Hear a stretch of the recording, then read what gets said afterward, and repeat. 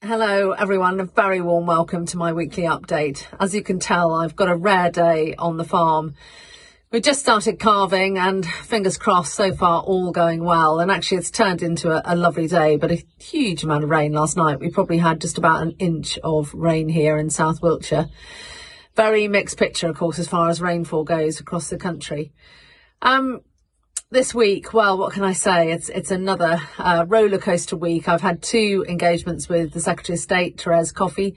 She joined our council session on Monday with Mark Spencer, really because she said, ideally want to get a snapshot of, what farmers are feeling across the country. And of course, our council sessions are a great way of doing that. So a lot of things raised. She's going to be coming back to me with her thoughts on that discussion.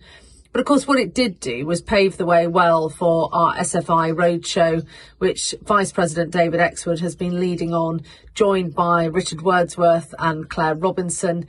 If you haven't signed up for one yet, please do. They're ongoing. We've also had a virtual one, which will make accessible to everybody online. Really trying to capture how you are seeing things, what the options in the SFI are looking like to you. Is it working? Isn't it working? What needs to change? And also what we are doing and have been doing and will be doing going forward. So a huge piece of work for us. You've heard me talk time and time again about the disparity effectively between grasslands and arable land. I'm really hoping that DEFRA will be capturing the feedback from around the country.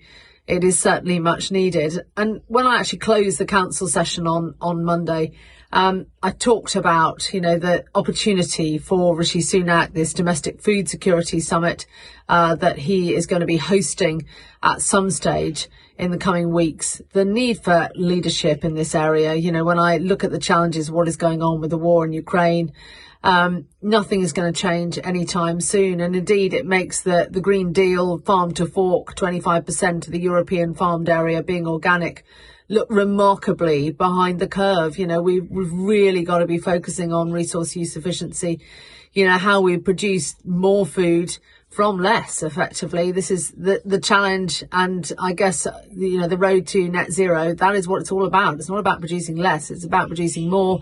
But you really need policies and incentives to drive this. And now is the time, and a huge opportunity, I believe, for the UK government to lead if they see the light that is shining brightly in front of them, because it certainly does lead global leadership. It doesn't look like Europe are going to do that anytime soon. And listening to David Beasley this week, he's predicting that food supply is going to get even more challenging. There are ever more greater challenges across the world with looking at what is going on in the Yemen and other places.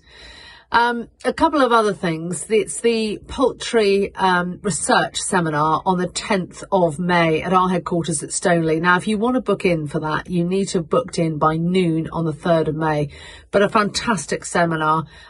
So please, for our poultry members out there, indeed open to non-members as well. If you can register by the 3rd of May, 12 noon, that would be great.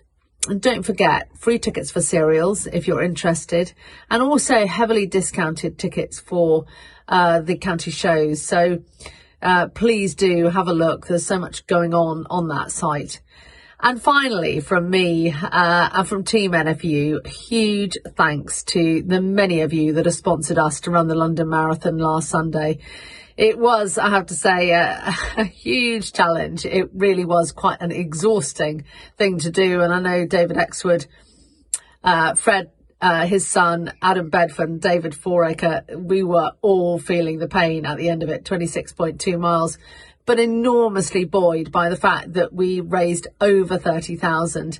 The Just Giving page is still open. Hoping with Gift Aid we'll probably get to 35,000, but a massive thanks. It really makes a huge difference to farmers who are farming in very, very challenging conditions. So many thanks. And wherever you are, please do take care, look after yourselves. And I really look forward to speaking to you again next week.